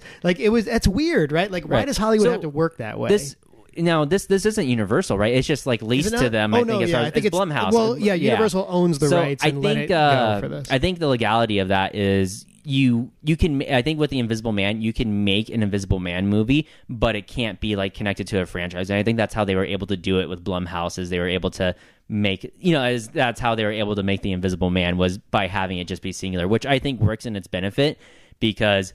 You kill off Adrian, which is a suicide, which looks like a suicide, but is actually Elizabeth Moss in the death scene invisible looked suit. a little better than the sister one, Yeah. but I didn't like either one that much. Yeah, I mean it's fine. Yeah. Like I guess as far as but just to get the mechanics of it, Jason Blum is somehow connected to the Dark Universe. He had pitched ideas for the Dark Universe and really? always wanted to make it more horror based. I don't know the Universal Blumhouse connection legality wise. Yeah. But again, you're bringing this guy in. I don't think Blum was part of it for this particular movie. I don't totally get why you wouldn't have a better pitch for him. Right. Maybe he could do an expanded universe, but you just do a one-off, Yeah. It's kind of just weird and lazy it is, filmmaking. I'm fine with as far as if for just one being one movie, Mm-hmm. I'm fine with how it ended. This is just a one and done. I don't think they should, come into it again as a sequel. If they were going to expand on it, I think the best way to kind of do it is after Adrian fakes his kidnapping, that the government just snatches him up. I do think it misses out on this one thing. Now, I know it's got the feminist take. I know it's got the toxic masculinity, all that stuff. Right. But I do think when a guy puts on an invisible suit, all he really wants to do is go in the girls' locker room. Yeah. You got to have one, the Hollow Man had a little creepiness there. Yeah, it definitely did, yeah. It would have gave it a tinge more, and I'm not, obviously being super, this is producer Ryan's lane where he's super creepy about this stuff, but you should have an element of that, and it never really covered that. And I don't know why. It is basically, H.G. Wells wrote the character. I mean, I feel like that's part of that particular character. There's right? something fun about a naked Invisible Man just walking, running around. Or he's naked. He just takes a mocap suit off. What does he wear underneath that thing? Do you remember the joke in Hollow Man that Kevin Bacon says? I don't. Do you want me to tell it to you? Oh, God. Okay. Disclaimer warning. It's Verhoeven, so I'm sure. Yeah. It's awful. Disclaimer warning. But this is the joke that's told in the Hollow Man by Kevin Bacon, which also has Josh Brolin in it too as well. I believe and so. So where he talks about one day he's getting ready to do the procedure, right? And Kevin Bacon's he's telling this joke. He says the Invisible Man, right? He's up on a they have it where one day Superman's flying around, right? And for whatever reason, Superman's just really, really horny. This is really big disclaimer, So Superman's really, really horny, and then he sees Wonder Woman, right? And so he sees Wonder Woman flying around, and he decides he's going to go over there, have sex with her real quick, because he's super fast, and then fly back around. So he goes over, has sex with Wonder Woman, moves out, flies back around, and notices she doesn't even move. It doesn't even phase her. So he's like, what the heck's going on? So he flies back around, goes over, has sex with Wonder Woman, and then moves around, and she's like, what the heck's going on? She's not even phased by it. And then he goes down, and is like, hey, what's going on? Over here. And Wonder Woman's just standing there still. And all of a sudden you hear the Invisible Man's like, I don't know what's going on, but my ass hurts like hell. Actually, it's not terrible.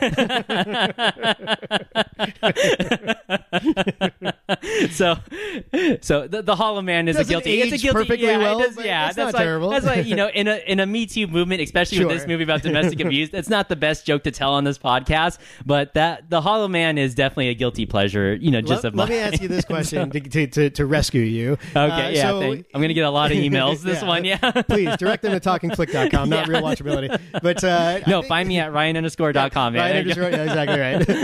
Okay, so let me ask you this question. Does this movie work without the Invisible Man suit? Is it just a good domestic violence movie? Could you make this movie that way, where she does it without all that stuff? I think it's just the domestic, because that's the theme that it's going for. I think the domestic abuse theme, it does enhance the story for Adds what to the they're IP. for what Gives they're trying to the go IP for. a fresh take. Yeah. Right? Although I think the most interesting, what's interesting about the Invisible Man is he can't become invisible. It's not a suit. It's just a formula he takes, and it just happens to be, driving him insane slowly. So, but once you introduce the formula thing, it takes away from that character. You know what I mean? Where it's just some people are just, they're just bad. It's not just the formula. It's just some people are just bad. Do you think H.G. Wells, who also wrote War of the Worlds, I think The Island of Dr. Moreau, great writer in the Jules Verne sort of science fiction element, would he like this movie? I don't think so. Yeah, I think so because, either, he would want more exploration of the Invisible Man in general. He was the science fiction guy. Yeah, and this exactly. lacks that and so there is that sci-fi element to it. And like I said, I like the suit. If they were ever going to try and do a Dark Universe again or a League of Extraordinary Gentlemen, you got to go Invisible Man without the suit. I think you got to do just the formula, I agree. Make him invisible with it. So, really explore the science fiction side. But I do like that this was just a one and done. We don't have to worry about, hopefully, not Invisible Man 2 coming out. Or we didn't have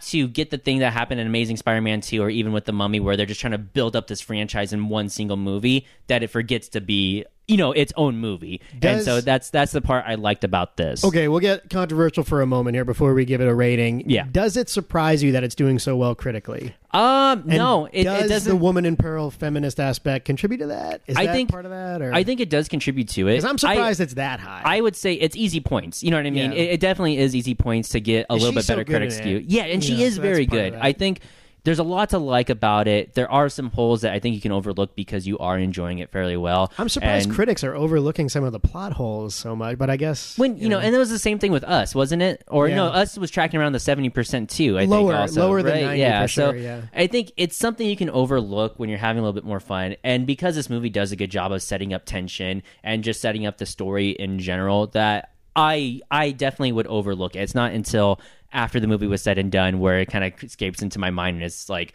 well, how did Adrian not realize, the invisible suit was gone? I know it's invisible. How many of these missing suits does he have just lying around? Is he really that smart, or is he just... He's obviously not. He's that obsessed that we're just supposed to let it go? I don't know. Yeah, exactly. I just imagine there's just all these invisible suits. He's just like, I know I left it here, I left it in the charging port. Again, the logic there is a problem because of that. Actually, Us tracks at 93%. The critics did like that, but the difference between Us and this movie, at the moment, this movie's tracking 89 audience.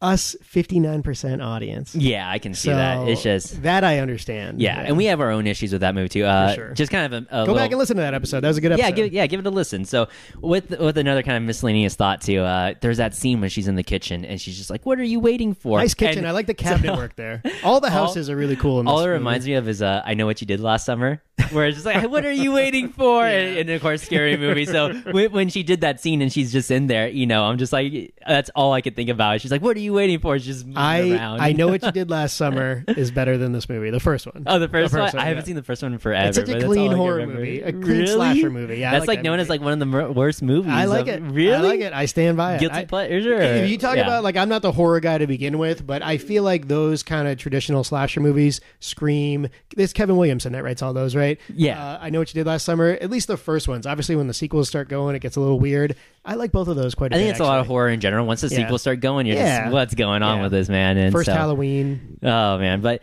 I still think this is just a much better expected, it's much better expected than what we could have gotten, especially from Universal or Dark Universe. I did not have any faith in that at all since The Mummy as well. I felt like if Universal did it and they're doing it with Johnny Depp, I don't think it would have done well. I thought it would have just been a little bit more mediocre. So we talk about it like it doesn't matter, but it does matter with this Weinstein, the Me Too movement. Johnny Depp's got his own problems with the Me Too movement. To go from what Goyer and Depp, whatever they were going to do with their Invisible Man movie, to sort of like this more feminist take on it and have it work, reasonably well. It's certainly going to make money. So what you're saying is they should have gender flip where Johnny Depp was Elizabeth Moss and then Amber, whatever her name was the invisible woman. I actually think that could work. That'd be, and you know what? I would probably be entertained by that. That's actually pretty interesting because that'd be fresh. That'd be a new take because I don't think Johnny Depp needs the money for his island. I don't think we've ever gotten male domestic abuse, at least not from a female, from a female antagonist, at least not as clear as day as this. Not that I recall off the top of my head. I'm sure it's happened, but not done well either. Yeah. Probably, so. That would be interesting just to have. Yeah. I feel bad for saying it because, Johnny Depp did get really, I don't know if you saw his finger online, what it looked like. It looked pretty bad. Yeah. Apparently, Amber Heard, I think she is her strikes name. me as a crazy person, but he also is a crazy person. Yeah, so I don't know what that relationship. Yeah, is I don't like, know what it's like either. But it's Johnny Depp, But also too, it's just that would have been an interesting take if you do like the gender reverse on it. So I don't know. Maybe I feel like years. there's an idea there. There's something there, and with Johnny Depp too as well. He's just not even acting. He's really scared, and so he's got problems. All right, I feel bad for saying, yeah. Let's rate it. Let's rate it. I'm gonna, as far as the movie goes, I definitely wish they would have, just from talking with you about it, I definitely wish they would have explored a little bit more on the Invisible Man just in general. Give us a little bit more gore. Give us a little bit more. If you're going to call it the Invisible Man, we got to explore the Invisible Man a little bit more. Although we don't like Adrian, make me actually like hate him a little bit more. I know I'm jumping over your time, but one more last thought there. Yeah. Do you think that if they hired a more known actor in either the brother role or the Adrian role, would that have helped, or is that not necessary? If they hired a known actor, they would kind of be forced to flush him out a little bit more. Gotcha. Because, you know what I mean? If you've got a known actor, you got to show them a little bit more. It's kind of like with... what was it with Sylvester Stallone and Judge? When they did the first Judge Dredd, right? You're not supposed to take off the helmet, but he took it off because he's Sylvester Stallone. And you have to show his face. I don't hate that movie. Really, the first one? I don't like it, but I don't hate it either. One. I like that one a lot. That's actually really smart. Yeah, that was one where it's just caught on Netflix. And I was like, wow, this is actually. They should have made sequels to that. That one did not turn a profit. I guess it was a little bit too much. A lot of people really liked it, but. I think if they went with a well-known actor, you would have to show more of him. So it's a calculated decision that we don't know those actors that much. I know he was on Haunting on Hill House. Yeah. And that we don't spend time with them, so it's purposely done. Yeah. I don't know if it's so much as that, but I think it is kind of a budget thing too as well. You've only got $7 million, so I think it still would have been a good idea, regardless of what actor, known or non-known, to flesh him out a little bit more, at least, give us a reason to be a little bit more afraid of him rather than just stories. I almost think we did Seven on the podcast, one of our more popular ones, and I've always liked that movie because you didn't know Kevin Spacey was in it until you saw it, until after about a week or so. Yeah. If you had put a known actor but you didn't know he was in it, I feel like that could work too. Yeah, I think that would work as well. So, but as far as rating, I'm going to give it a 7.5. This is, I think this is the best case scenario we could have got from this movie. Your Pure Emotion guy, your Pure Emotion was satisfied, or I was I was definitely satisfied with it. It's not the most perfect movie ever made, by far, but it's entertaining. You give it a little bit of a curve because of just the budget that it has with what it's working with, and you're just astonished by how well it looks with such a low budget. So I think it's the best thing that we could have gotten. And although we have, the domestic abuse theme and the Me Too movement in there, it enhanced that aspect of the story. Although I wish they would have explored more of the Invisible Man just in general. I'm gonna give it that good solid 7.5. I think it's worth at least watching at least once, whether it's in theaters or just on streaming, or if Blockbuster's still around. So that's pretty fair. I think for me, and again, I know after I walk out of the theater, I'm not super satisfied, but I know it's not a disappointment. It's kind of in the family of Brightburn. I don't know if it's just me that I'm harder on horror movies in general, or what the story is here, but I felt like the writing lacked a little bit. Even though I liked the way some of it looked, it was a little lazy Hitchcock at times. I thought the sound, I saw it in a Dolby theater, and the sound got a little bit too loud in moments, which I thought was jarring, like where they're really forcing the tension. Sometimes it worked, sometimes it didn't, so not a complete piece. Now, I think Moss is incredible in this movie. She runs the gambit of emotions, has to do a lot of stuff, presumably in an empty room or empty attic. So, I really enjoyed that. I enjoyed some of the side characters also. Too many twists, too many endings. It's a bit of a mixed bag. For me, on the Shawshank scale, I'm going to give it a 5.5 for now. Keep it out of the disappointments bag. And, it's worth watching, but I do think that your time is better served watching Upgrade. Instead of this, something along those lines. Mm-hmm. But I do like this director, and I do think he's got moves going forward, and I'm looking forward to his Escape from New York. Yeah, no, absolutely. I'm definitely looking forward to what else he's going to do. Although this is going to, be very successful, I do like Upgrade a little bit more. I think Upgrade just had a much more compelling story to tell, just in general. Yeah. And I do like what they do with that action and that gore when it does come. I will add that we talk about how Hollywood messes things up all the time, and when they release like Halloween in August or something like that, I hate it. It is Women's History Month. It is March 1st, the day we're recording today. So to do something that's got the toxic masculinity, the feminist, the hero twist of her at the end, the woman in peril stuff, I do think they're capturing something there. Yeah. And that's smart. And I wouldn't. I bet you if they made a sequel to this, I'd probably go anyway. Right. I'll just add that. Should they? No. If they did, do I want to see Elizabeth Moss as put the mocap suit on? Right. Yeah, I do. Okay. So, Just there to you see go. that. Just the invisible woman, the invisible person. Yeah, the Invisible I Woman. want to see the dog put the mocap suit on. So Oh, the poor dog. What happened to the Zeus- dog? I like to think he's alive. Yeah. I like to think Zeus is Again, alive. they don't revisit that. If Did they if they just showed miss that page, on if the they script? showed Adrian killing the dog, that would have been Would have been something. It would have been something. I always hate it when they kill Missed dogs in a movie, opportunities. but it would have I hate been. that. Yeah. It's automatic for me. You hate You're that just- you're character. like, you kill as Yeah. many people as you want. It's like, whatever. They Again, kill one dog. It's like, no, don't kill the dog. Villain Like- stuff is such a mixed bag. Yeah. So they kind of messed that in the screenplay. And so we're going to move on to our next segment. We've got mail. So if you guys want to reach us with a listener question, you can do so at talkingflick@gmail.com. Talkingflick@gmail.com. Yeah, I joined you for that one. So Surprise. I got an email here from Jacob who says, which TV universe would you live in? So Jacob, that's an interesting question. I'm going to assume this is animated or live Just action. anything open Yeah, bag, anything movies, open TV, bag. anything. Oh, it's TV only, right? Okay. Yeah, only TV. So whether it's net streaming, just straight to TV, whatever it is. Who wants to go but- first? You go first. I go first. You go well, first. Definitely no Game of Thrones because Definitely not. Definitely not. You would, I want to you would live die. working toilets. Working toilets Yeah, is like working first. toilets. Check one.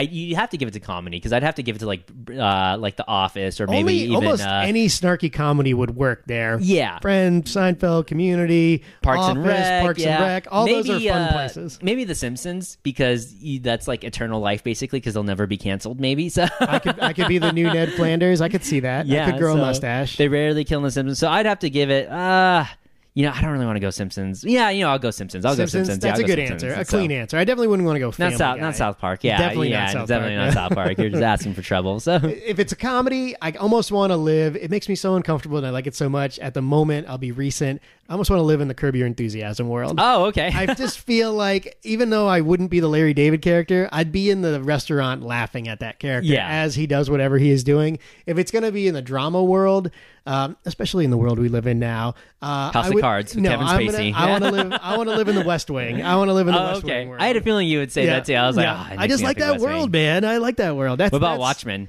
Probably not. No. I would probably have a good time living there, but I don't think definitely not The Outsider or Watchmen. No, those are too dark. Okay. Too dark for me. Maybe Silicon Valley. Silicon Valley. I could do. Yeah, I could live in that world. I'm okay with that.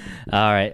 So we'll move on to Good our question, Jacob. Yeah, we'll move on to our next segment. Recommendations. Anything you caught over the week or the weekend that you want to recommend? I haven't seen a ton of stuff. I'm still watching The Outsider. I'm Yep. caught up on that. I'm still jumping up and down, even though nobody's listening to me, about the new Pope. It's great TV. Oh, yeah. Spoiler: the old Pope is awake. Oh man. So stay with that show. I tried It's so watching smart. The Young Pope, and I watched the first 2 episodes, and I just couldn't It's get weird. into. I couldn't get into It's it. really I'm on, weird. I think It's I was very on Italian. episode 2, almost episode 3, and I could not fully get into it. I so. think if you just watch like the first episode of The Young Pope, you don't need to watch anything else, and you could jump right into the second season. Okay. But it is niche. I don't think it's for everybody. Okay. But I really like that show, and it's unlike anything else on television, and I'm still hanging with that. Aside from that, just coming ahead, Netflix has Dirty Money season 2, which is the Alex Gibney famous documentarian guy coming. I really want to see that, and of course Westworld, March 15th. It's coming. I can't wait for that. I actually think I changed my mind. I wasn't going to watch season 2 again, but I'm going to watch the end of season 2 just to refresh before season 3 comes. Okay. So- Yeah, I'm probably gonna have to rewatch it, or just catch a couple yeah, episodes, I think. I definitely gonna need to catch a recap. I'm sure Yeah. there's something on YouTube where there's always a recap. So over the week, I caught it was a new Netflix documentary that came out because I really like the Aaron Hernandez one that came out. Oh, it's a tough watch. Tough watch for me. This one was a much more tough watch. It was the trials of Gabriel Fernandez. Oh man, what is that? Oh my god! Do I gotta write that down? Do I gotta watch that one? It's really rough to watch. Like it's 6 episodes long.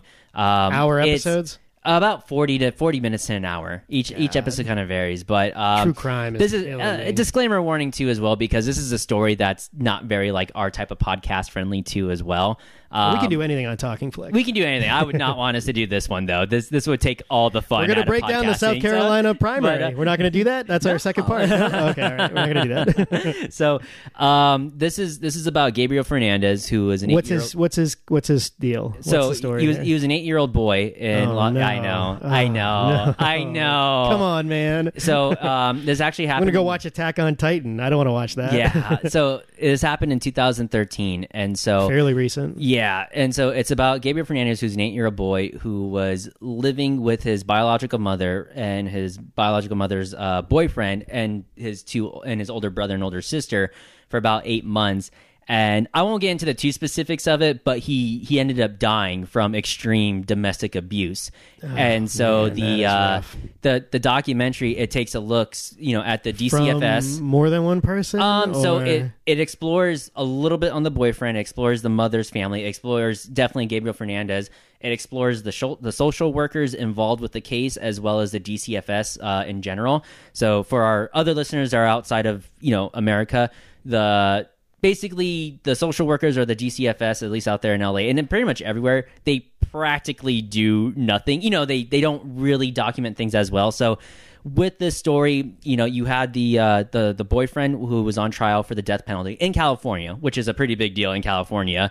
So they were able to, spoiler warning, they were able to convict him for the death penalty on first-degree murder.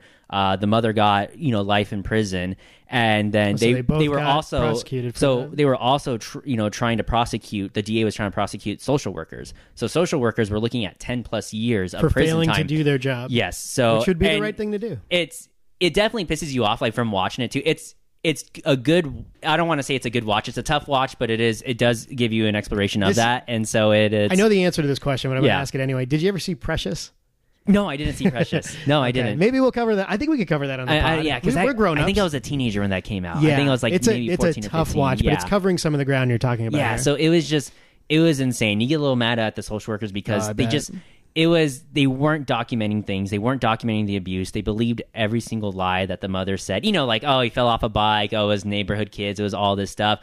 And so at that time, like, after it happened and, it leaked on the news what was happening and just like, you would call it gross negligence as far as with the social workers and as well as like the DCFS in LA too as well that handle all the child abuse stuff, and social work and CPS in that state where, there was just all this negligence on all levels where this person was obviously being abused for for 8 months and nobody did anything. There wasn't enough documentation, where the social worker just stopped recording because on their charts, they have a body chart where you can mark if there's any bruises or whatever it is.